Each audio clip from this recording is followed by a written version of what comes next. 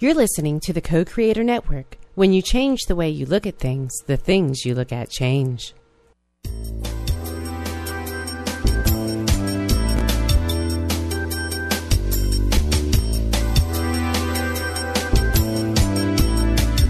Good afternoon. Welcome to Why Shamanism Now, a practical path to authenticity with your host, Christina Pratt, Director of the Last Mask Center for Shamanic Healing. She's talking about how shamanic skills can bring us to physical, emotional, mental, and spiritual well-being, especially when nothing else can. Now, here's your host, Christina Pratt. Welcome, everyone, to Why Shamanism Now. This is your host, Christina Pratt, and I'd like to begin today by calling in the spirits to gather around us, whether today is the day you're listening or some other today. Nonetheless, the spirits are with us outside of time and space, so I call out to our ancestors. I call out to all of those who bring that which is good and true and beautiful into our lives, those people who lived well and died well, no matter the challenges of their time. I call out to those ancestors, that we might receive the legacy of those who have gone before us, that we might learn from them, that we might hear their whispers when they say, not that path, I took it, it wasn't good. So we call out to these ancestors to be with us here today, to hold us well, that we might come to understand one of the deep and powerful processes that is moving in our lives today, the process of the wounded healer. We call out to those ancestors who walked this path and who became healers themselves, not necessarily healers serving others, but understood the energy of the healer within themselves and committed their lives to that energy, not the shadow, the wounded healer. So we call out to those who understood the energy of healing and who walked here before us to bring that collective wisdom to us. And we call out to the energy of the earth below, and we give thanks to her for her dreaming, for the beauty of this day, and for the wonder and miracle of life. And we give thanks to the earth, for it is in her dream of life that we are all given these bodies that know how to heal. No one understands why the body heals. We understand perhaps how to assist it.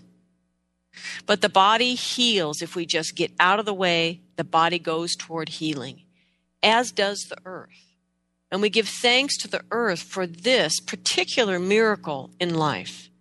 We give thanks for the fact that it operates whether we understand it or not. And thanks for her deep, deep wisdom in dreaming this into the plan. So we give thanks to the earth for this place, in all of its beauty and wonder and sadness and sorrow and joys. We give thanks for all that has been that has brought us to this moment, for all that is and all that will be. We give thanks for home, for groundedness and belonging. And we give thanks for the interconnectedness of all things. And through that, we give thanks to the oneness of life. May we move in this day with that awareness and know that we are part of all that is. And with our feet firmly planted in the earth, the ancestors gathered round. Let us reach up through our bodies, through the sky, out through the cosmos, and all the way to the highest power of the universe. And by whatever name you choose to call that power, by whatever concept you understand it, let us call that highest power into yourself, into your day, and into these proceedings, that we might feel the innate energy of protection that comes to us from these energies above, that we might feel inspired into true yang expressions of ourself in this day, that we might feel the blessings of this day and the generosity and the benevolence that is innate in our universe. May we call out to these energies to join us, to come into our bodies so the energy of the sky above can meet in that great love from which all form as we understand it is born. So that sky above can meet the earth from below within ourselves, and we might feel that dance within us and know that we are all children of this loving relationship. And we are all children of this relationship of wholeness, for neither can exist without the other, in the balance of the Tao, of the yin and the yang. And so with this energy within us and the ancestors gathered round, let us reach out with courage and call in the energy of the heart. And let the heart be the crucible of change here today, drawing up the fiery passions of our bellies that carry within them the knowing of why we are here. Let us draw down the energy of mind and cast out all of its weird ideas of why we are here, and let the mind simply bring clarity, discernment, precision, inspiration, that we might discover as these two energies are mixed together, the truth, the deeper truth of why we are here, and feel the courage in our heart to act, to bring our gifts out into the world, and to express our true selves in this day. So with the spirits gathered round, I give thanks. I ask that we are held well on this day, that what needs to be said is said, and what needs to be heard can be heard, and that we all go forward in a way that is good for all living things. I also want to give thanks to Beck and to Indrik and to Jennifer and to all the listeners who have donated to the show. If you find this show has been meaningful for you in any way, even if that is a meaning of irritation, that is beautiful. So if this show has moved you in any way, if it means something to you in any way, I ask that you allow yourself to be moved by the heart into action. And you are able to easily donate to the show, to support it, to keep it on the air, live and free.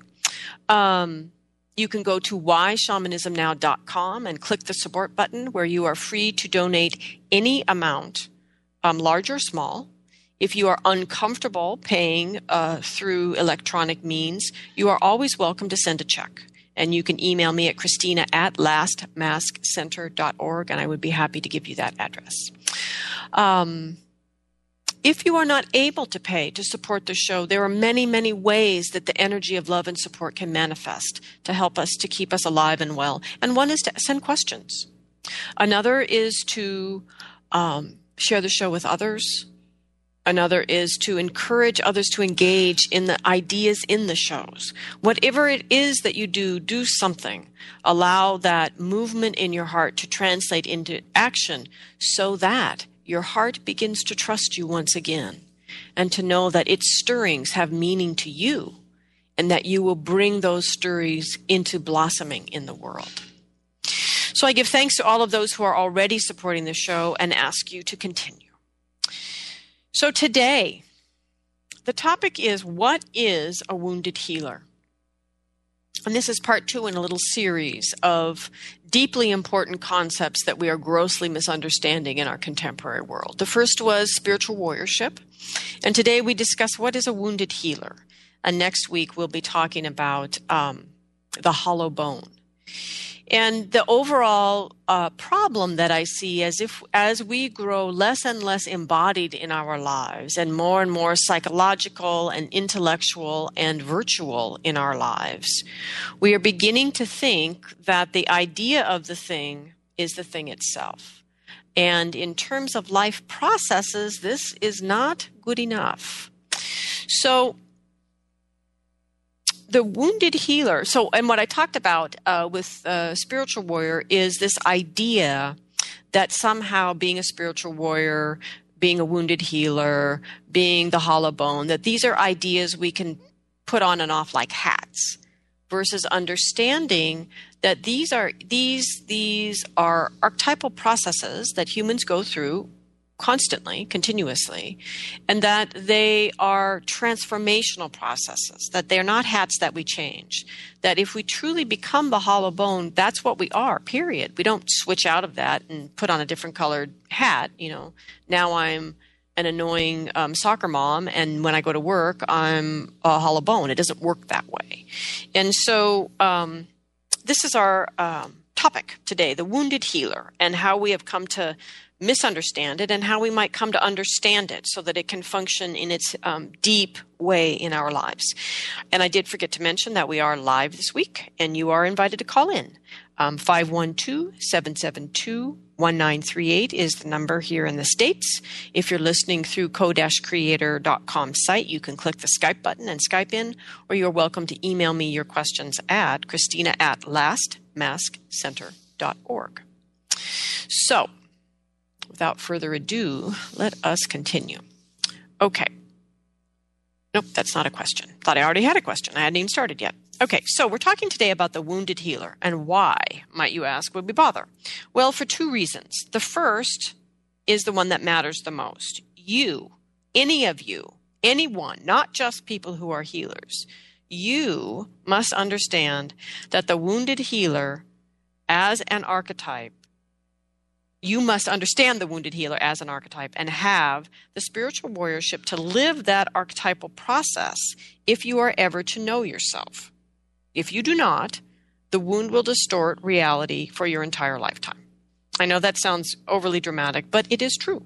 That is why this archetypal process keeps coming into your life and annoying you, because the wound itself causes you to distort reality for your entire lifetime. In other words, if you were victimized in your childhood, until that wound is healed, you will tend to see yourself as a victim and others as those who would victimize.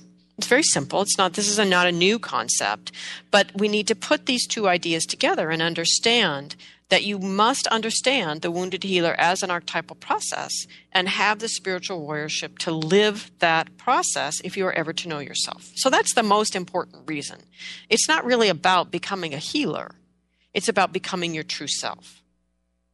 So the second reason that we should bother to talk about this today is because in your own process of moving through your own healing, your own woundedness and healing that, you will encounter healers to assist you along that path, and which is a lovely thing. And you need to recognize the difference between wounded healers and the healers who are wounded. And this is not semantics. Each of us can learn to feel this energy in others. Wounded healers allow healing to come to you.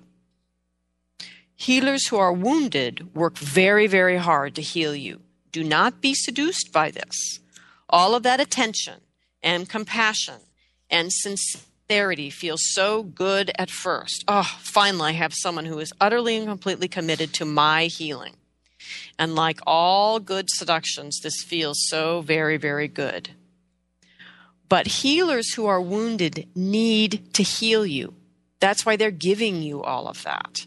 It's their need to be the healer and to heal you, which completely takes from you the path of your own healing. You are ultimately going to heal you.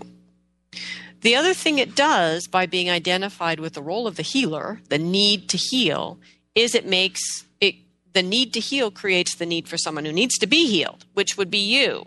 And so there's no path here for movement. It's a stagnant situation. Okay, so understand that healers who are wounded need to heal you. Wounded healers allow healing energy to enter. They are a conduit so that you can choose to heal. In an ideal situation, they may assist you to find that path. So let's begin with what appears to be the beginning. Let's start with Jung. So psychologist Carl Jung spoke of the wounded healer quite a bit. And he spoke of it as an archetypal dynamic that described a phenomenon that often takes place in the relationship between your analyst and you. In short, your stuff triggers his stuff. And of course, in Jung's time, the analyst was a him. Jung considered this a challenge, even potentially a danger for the analyst, because in that time, the analyst was supposed to be some godlike, complete human being in those early days of psychology. So Jung felt that this type of depth psychology, which we would now consider, frankly, more normal, needed, and effective today, could be potentially dangerous because the analyst was vulnerable to having his wounds reopened.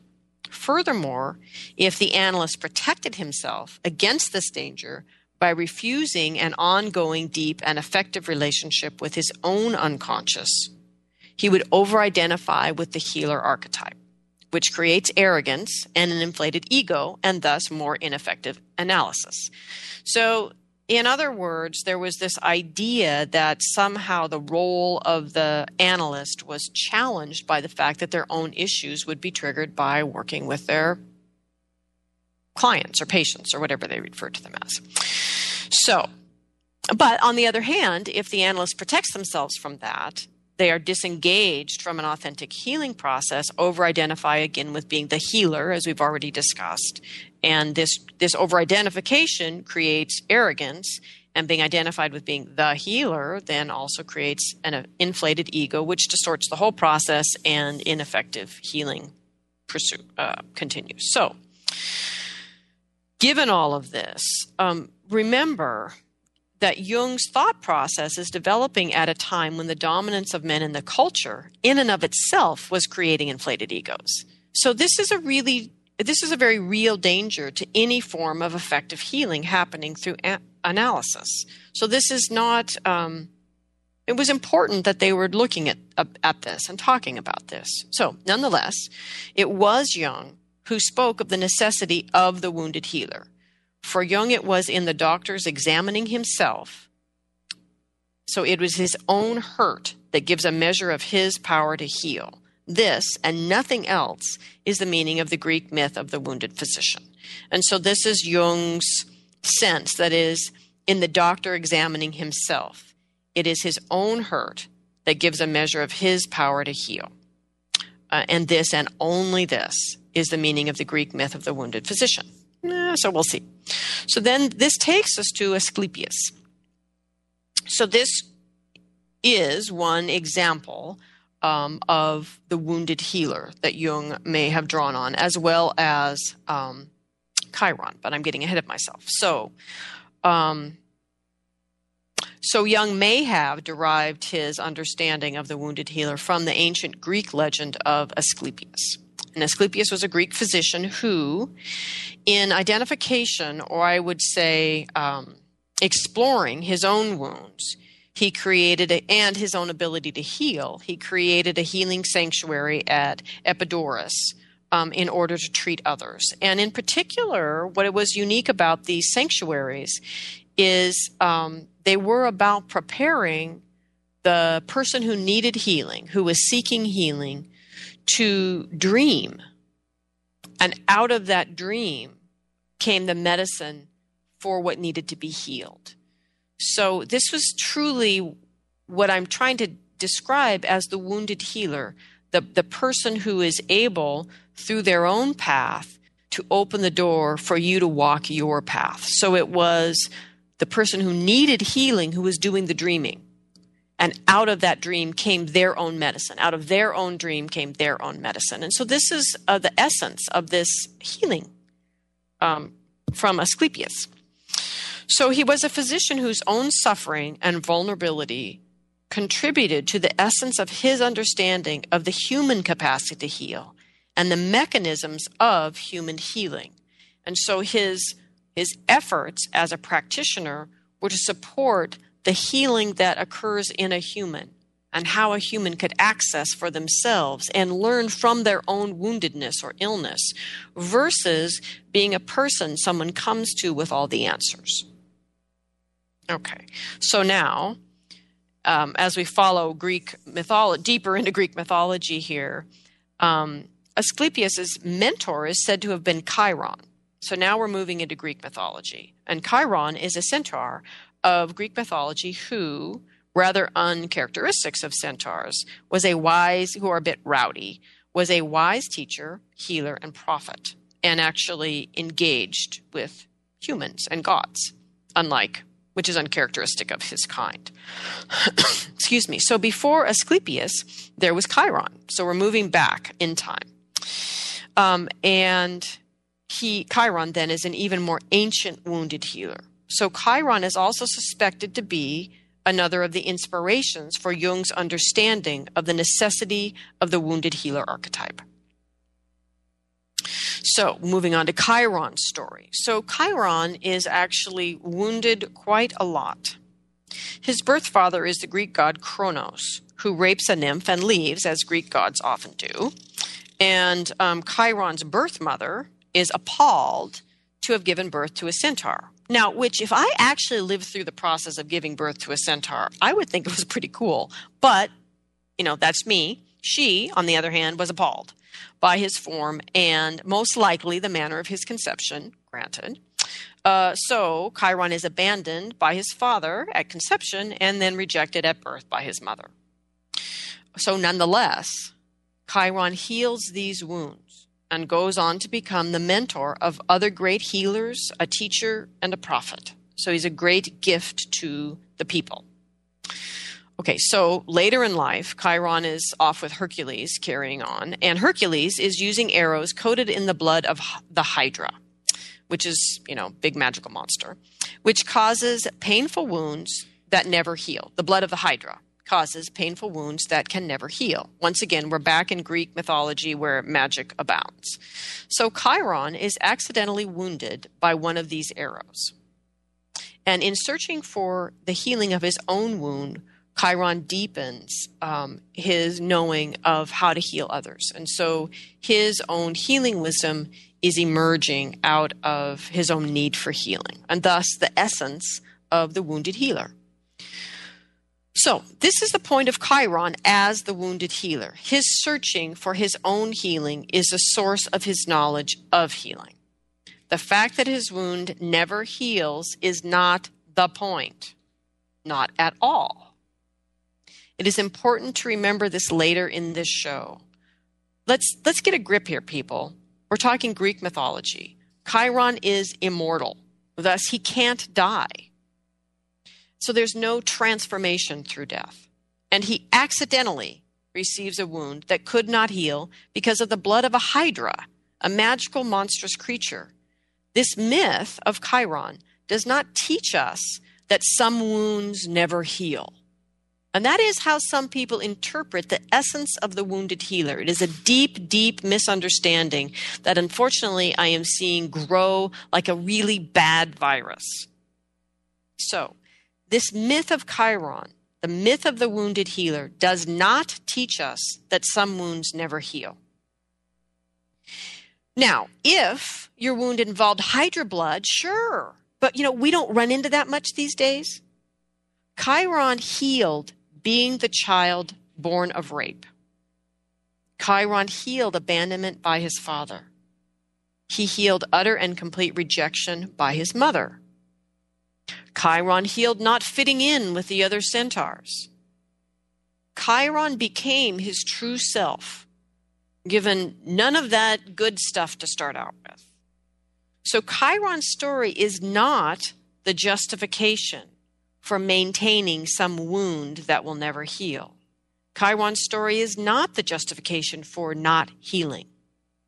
Nor does Chiron's story say that we must carry a wound that never heals if we are to consider ourselves healers.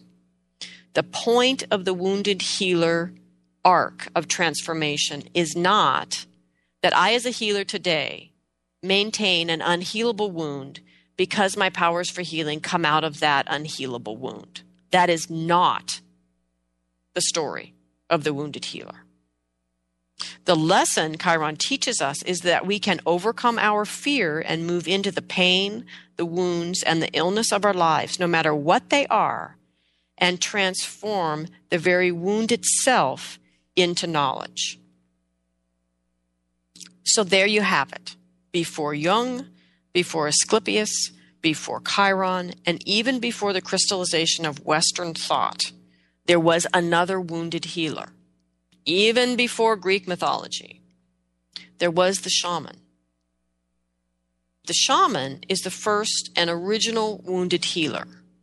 And the beauty of the shaman is it does not contain the confusion here because Chiron happened to get this wound with the Hydra blood in it, so it never healed.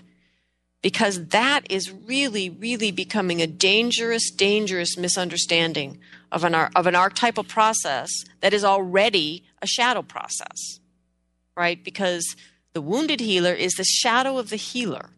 So it's already a shadow process. So by definition, as a human being, you're already confused. And now we're adding a misunderstanding of what we're supposed to do ultimately with that confusion. And this is causing many contemporary practitioners, especially those that learn their quote-unquote healing techniques without a whole lot of supervision by those who are masterful. I can't tell you how many people out there hang up a shingle to do alternative healing forms with no mentors. At least Asclepius here, who was Mr. Father of modern medicine, had Chiron as a mentor, who's a god. And here we have a bunch of humans running around learning a skill set and calling themselves healers, keeping this wound open so that they can draw their healing energy out of this open sore. It's deeply problematic. And it's confusing for the people who are out there trying to get some health care. So, before you had all of this confusion with this crazy hydra wound, right, you had the shaman. And the beauty of the shaman as the wounded healer is that you have no wound that never heals. You have no gods and you have no hydra blood, confusing the issue. So the shaman as the wounded healer. So this goes to the functional point of the shaman's actual initiation, not the ceremonies or rituals done by the people to honor the shaman, not the training, not even necessarily the call, the awakening to it, while sometimes the call and this functional initiation are merged for some people. But the point of the shaman as the wounded healer is that there is some earth-shattering fear, that there's an illness or a craziness. So there's a physical illness or a mental illness. And at the root of that is the deepest fear this human being holds. The fear that they are sure if I confront this, I will die. And by stepping into that fear, they do die. And out of that death emerges the healing miracle, basically, the medicine that can transform the original surface physical or mental illness. And then the shaman not only has that awareness, but the second piece in this arc of transformation is the courage of heart, the clarity of heart to walk the path of the application of that medicine in their life to heal the physical or mental illness and to come out on the other side. So it's not just the death and the rebirth of the medicine, but it is the courage to use the medicine and change the person that you are in the world. So there's 3 parts, 4, because there's the original, originating, presenting physical or mental illness. So that's the arc of the shamanic initiation. That is the path then of the wounded healer who heals, that finds their own way through their own forest, basically, comes out the other side, is able to heal physically or mentally, whatever the challenge is. And because they have walked that path, because they have followed the path of their own healing, they are now able to offer leadership to others. And once again, the Taoistic principle, you cannot lead where you have not followed. And in this case, the wounded healer archetype is about following the demands, the requirements of your own illness, your own wound, and not doing what you think needs to be done to it, but surrendering to it and letting it take you on that path. That will, if you're a shaman, frankly kill you so that you can be reborn and be the person who can heal the original illness. And this is true also when we talk about medicine. I think I've done a show about medicine. Should have, if I haven't yet. The idea of picking up your medicine is the same thing. Every medicine, when it's first picked up, is a poison. It kills a part of you and transforms you so that you become the person who can transform that poison into medicine for the people. It's the same idea, the same transformational idea. That is the heart. That is the archetypal essence of the wounded healer journey from the shadow of the healer energy, the wounded healer, into healer. It's not about maintaining a wound that never heals so that you can call yourself a healer. That is missing the point entirely.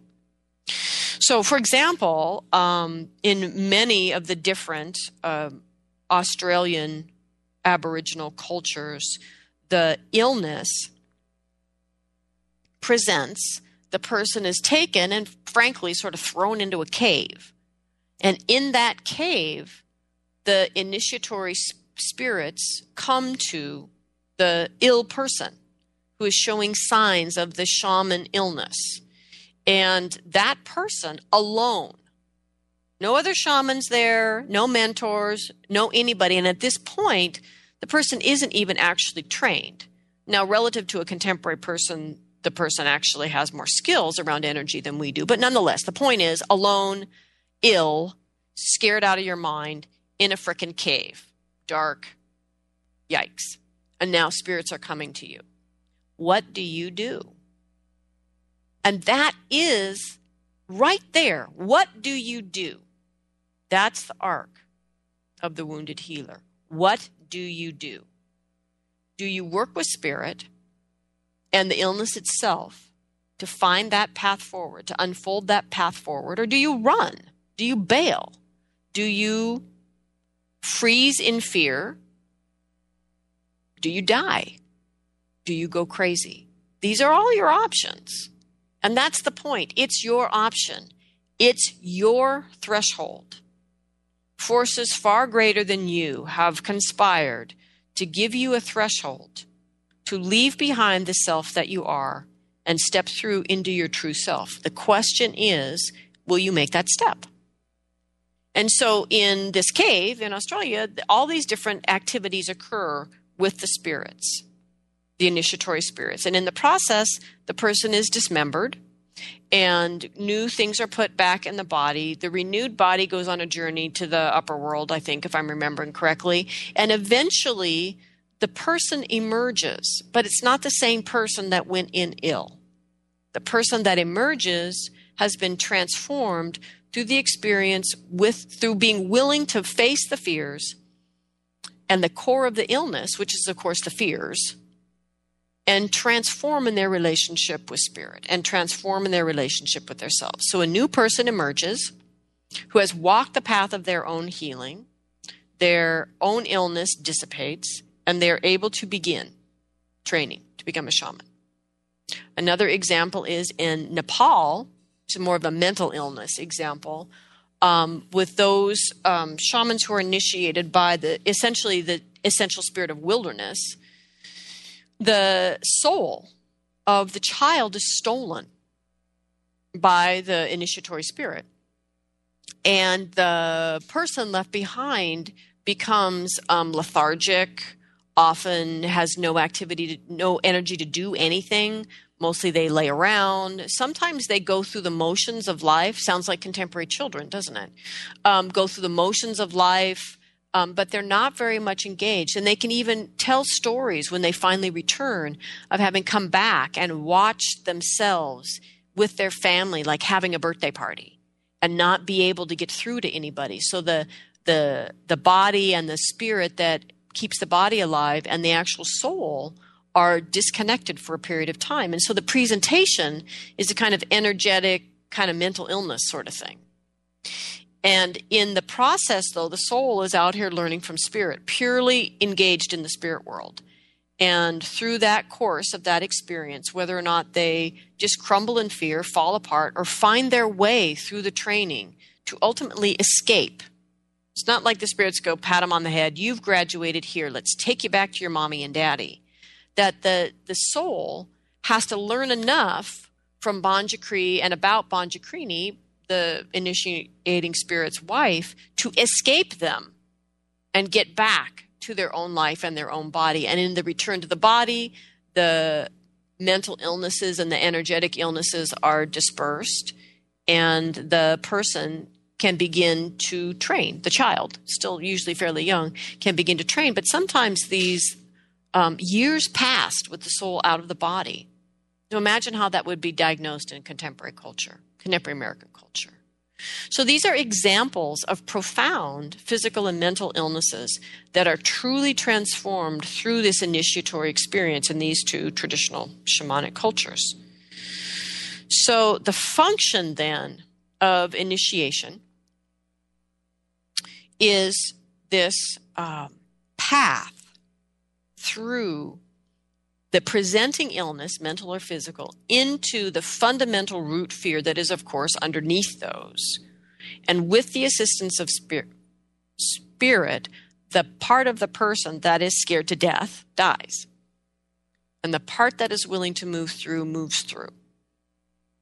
And in that, the healing comes. And so the ability to heal doesn't come from the wound itself, but from the ability to walk the path necessary to heal that wound. And in that, from in shamanic wounded healer land, in that what is faced is your greatest fear, the ultimate fear of death or insanity.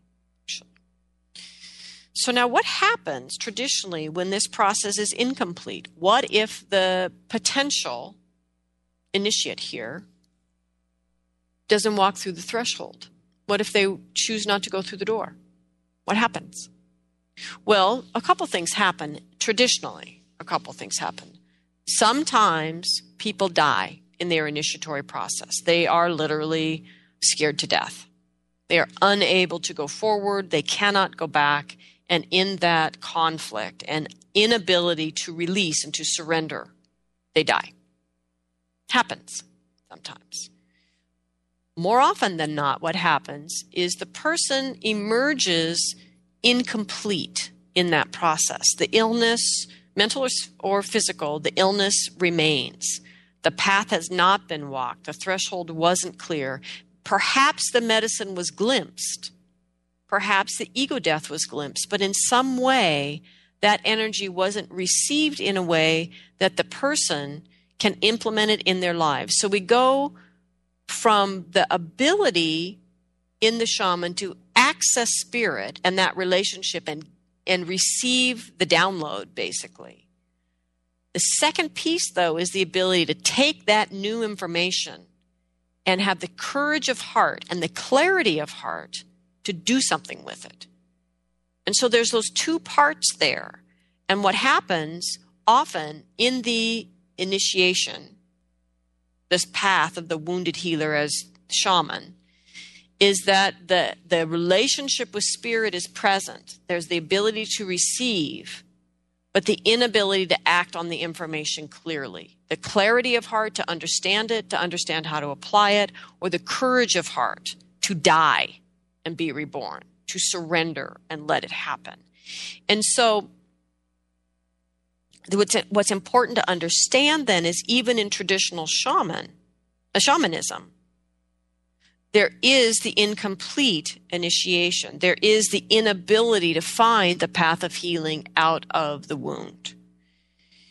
And so this inability to find your way through your own path of healing is present there in traditional shamanic cultures. And it is one definition of actual mental illness from a shamanic perspective. I mean, it's not like shamanism is the actual diagnosis of all mental illness, which is another contemporary myth that is growing at frightening pace, that all the mental illness we're experiencing here in the contemporary world is shamans waiting to happen.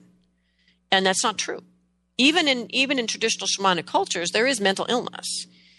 And so what would happen is that the person who didn't die but emerged from that initiatory experience incomplete would be honored forever for their relationship with spirit. But they would no one would ever listen to their interpretation of that information. And they also would be treated like a child. They would be cared for as a gift from spirit because of their connection to spirit, but others would interpret the messages that they get, understanding the bias inherent in the person and their inability to move through their illness.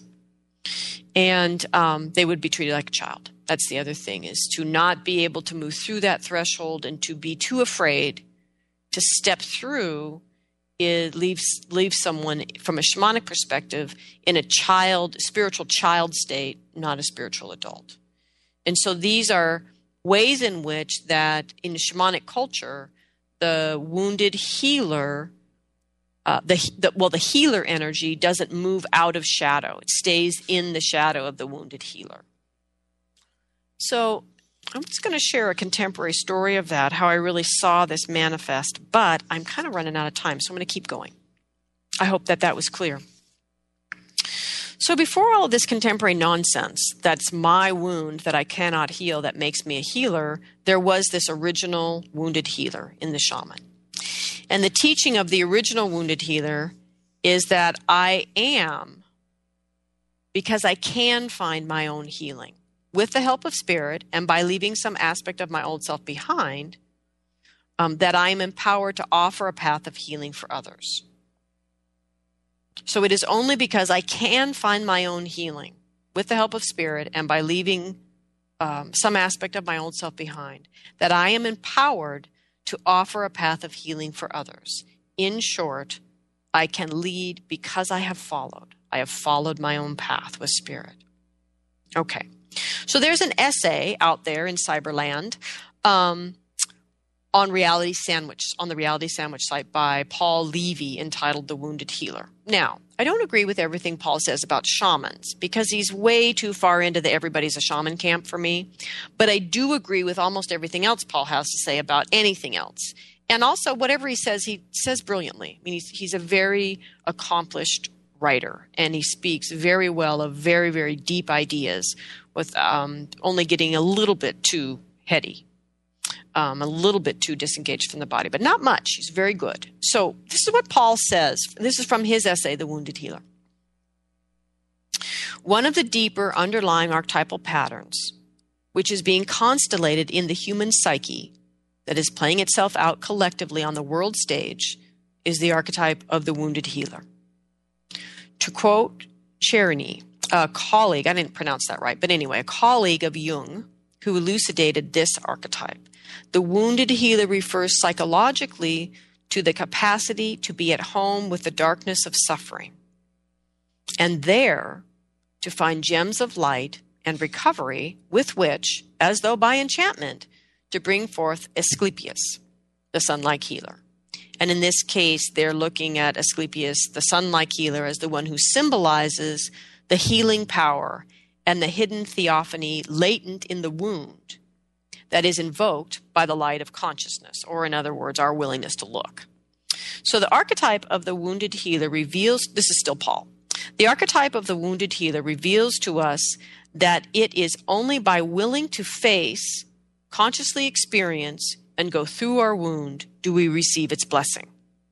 To go through our wound is to embrace, assent, and say yes to the mysteriously painful new place in ourselves where the wound is leading us. Going through our wound, we can allow ourselves to be recreated by the wound.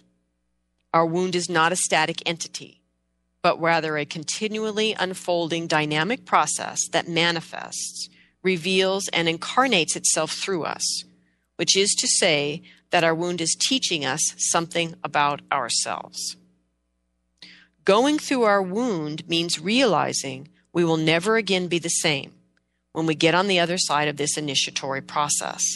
Going through our wound is a genuine death experience. It is our old self, as our old self dies in the process, while a new, more expansive and empowered part of ourselves is potentially born. So this is Paul speaking of this archetypal process. And then for healers specifically,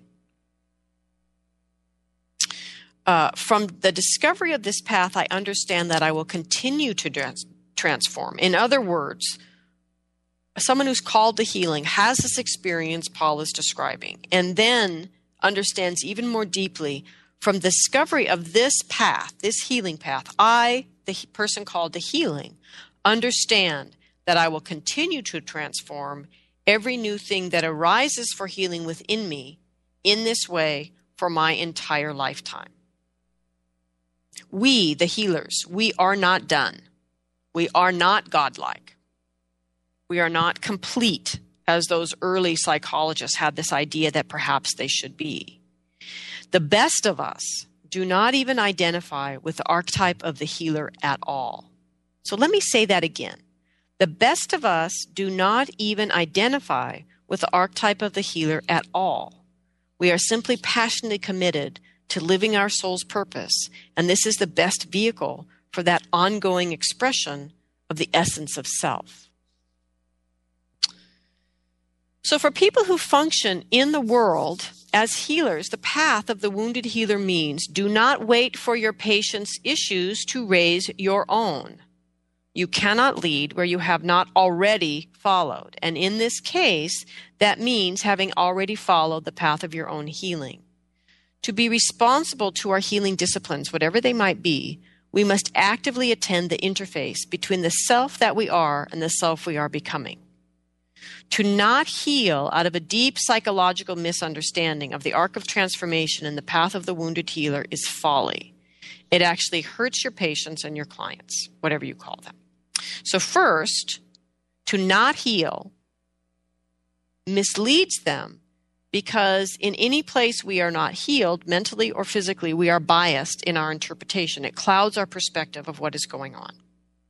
The other thing it does is model for our, I call them clients, it models for our clients or patients to be unhealed, to maintain a state of unhealed. It doesn't model for them health and well-being.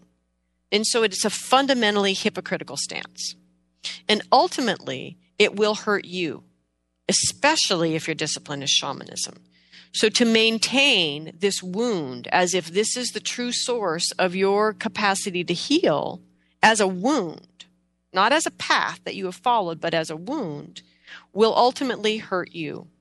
In the early days of my practice, before I was, frankly, this outspoken, and because I didn't have experience to stand on, I met a man who was deeply called to shamanism, and I believe was actually being called by the spirit world to practice as a shaman. But he held this misunderstanding of the wounded healer, and he was actually a nurse practitioner in the world in his everyday job. And so in both of these jobs, he was the absolute martyr, struggled with addictions, and martyr and the addict are both the shadow of the healer in the teaching that I offer. And that he just kept saying, but this is the path of the wounded healer, to draw this healing energy out of this wound. And I kept saying, no, the path of the wounded healer is to heal the wound. You're not out on the other side yet. You must go through that to be able to stand in the place of the healer, not in shadow, but the healer in the light, to be able to be that guiding light for others. And I just watched him, no matter what I did in the beginning to assist him, watched him grow sicker and sicker and sicker. And he worked more and more and more, moved deeper and deeper into the shamanism, and it brought him greater and greater ill health. It was very, very sad to watch. So Paul Levy says to this, it should be noted, however, that the way to this realization, of the wounded healer and the actual healing that comes from it, is not through bypassing the personal dimension of our experience and artificially identifying with the mythic archetypal level in a contrived and fabricated way. In other words, the path to being the healer is not through bypassing this actually journey he describes so beautifully and identifying with the healer in some contrived or fabricated way, but you must walk that path. So why is this important? Well, it's important because of what I've already said about the failed initiation. It is important in a culture in which more and more people are calling their mental illness an initiation into shamanism, or that any illness makes us a healer. Not every illness is a shamanic initiation. Not even every healing process is initiation, because a lot of people avoid the deeper experience of that illness and want simply the drugs or the alternative healing practices to just treat the symptoms. I just want to be out of pain. Instead of following the journey your illness is inviting you to go on. So today, there's far too much claiming that any healing process is a shamanic initiation. No, it's not. It's a healing process of life. As Asclepius taught us in his dreaming temples, that our medicine is within ourselves. So the path or the life process of the wounded healer has meaning in each of our lives, with a small w, wound, and a small h, healer. So this path of the wounded healer is not just for those of you out there who identify as healers, but that healing brings us into relationship with a part of ourselves we did not know or do not own. This is life. This is real for every one of you. Not every mental illness is a shamanic initiation. This is particularly important today with all these half-baked shamanic trainings everywhere, plant hallucinogens being used without deep respect and relationship with the spirits of the plants people are merging with. One of the things the 60s taught us, people, is that indiscriminate drug use opens doors in the wrong order, opens them incompletely, opens them without context, or opens them long before the person is ready to go through them. There is a reason the shamans surrendered to the path as it is laid out by spirit, even when it doesn't make any sense or goes against ambition. There is a reason. It's so that we can walk this path of our own woundedness into our own healing so that we can know ourselves. So Paul says, again, that our wound is a genuine quantum phenomena. It will destroy us or wake us up. Is it a wave or a particle? The answer depends on how we dream it. So how we conceive of this archetypal path is critical. Paul says, the answer depends on how we dream it. Our wound is not separate from the psyche that is experiencing it. This means that the way we interpret our wound, the meaning we place on it, the story we tell ourselves about it, and thereby ourselves, has an actual effect on how our wound, ourselves, and by extension, the world manifests in this very moment. It matters how you conceive of this. This arc matters.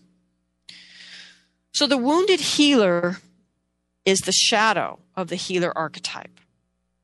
So the shadow of the healer archetype manifests in human words, much more close to all of us, as the martyr.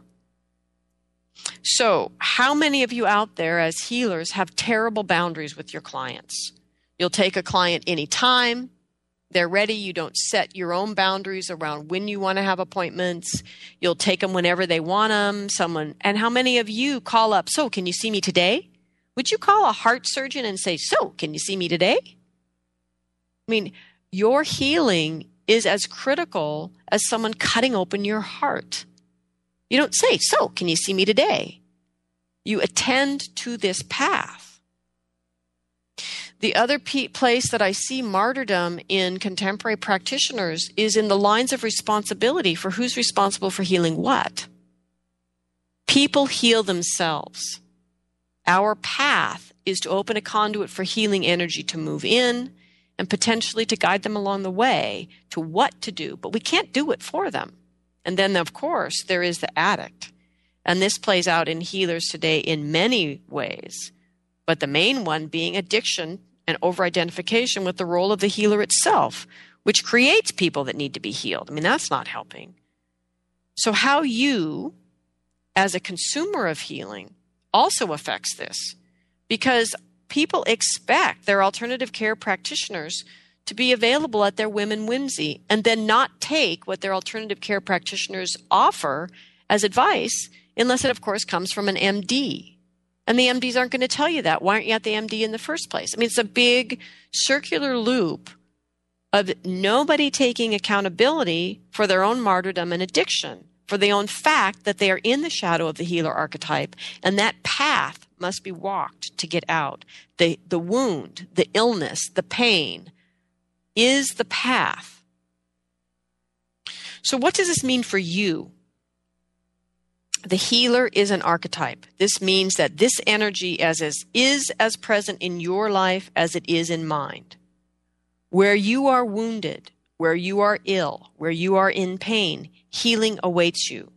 As Paul says, the most powerful archetypal forces that wound us and become activated in us through our wounding literally challenge us to the core of our being to connect with, become intimately acquainted with, and to step into more empowered aspects of ourselves, or else. There is a secret tie between the powers that wound us by seemingly obstructing our true nature and the very true nature that they are appearing to obstruct. When you do not have the courage to look there, you are refusing to look at your true self, whether you think you're a healer or you're just a regular person.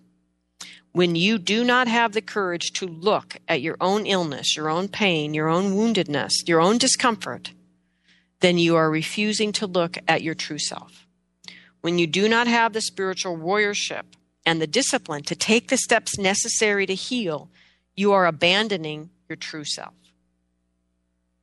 When you do not know what to do, that's where a healer steps in and can be helpful. A true healer, having walked his or her own path, can help you find what to do. They cannot do it for you.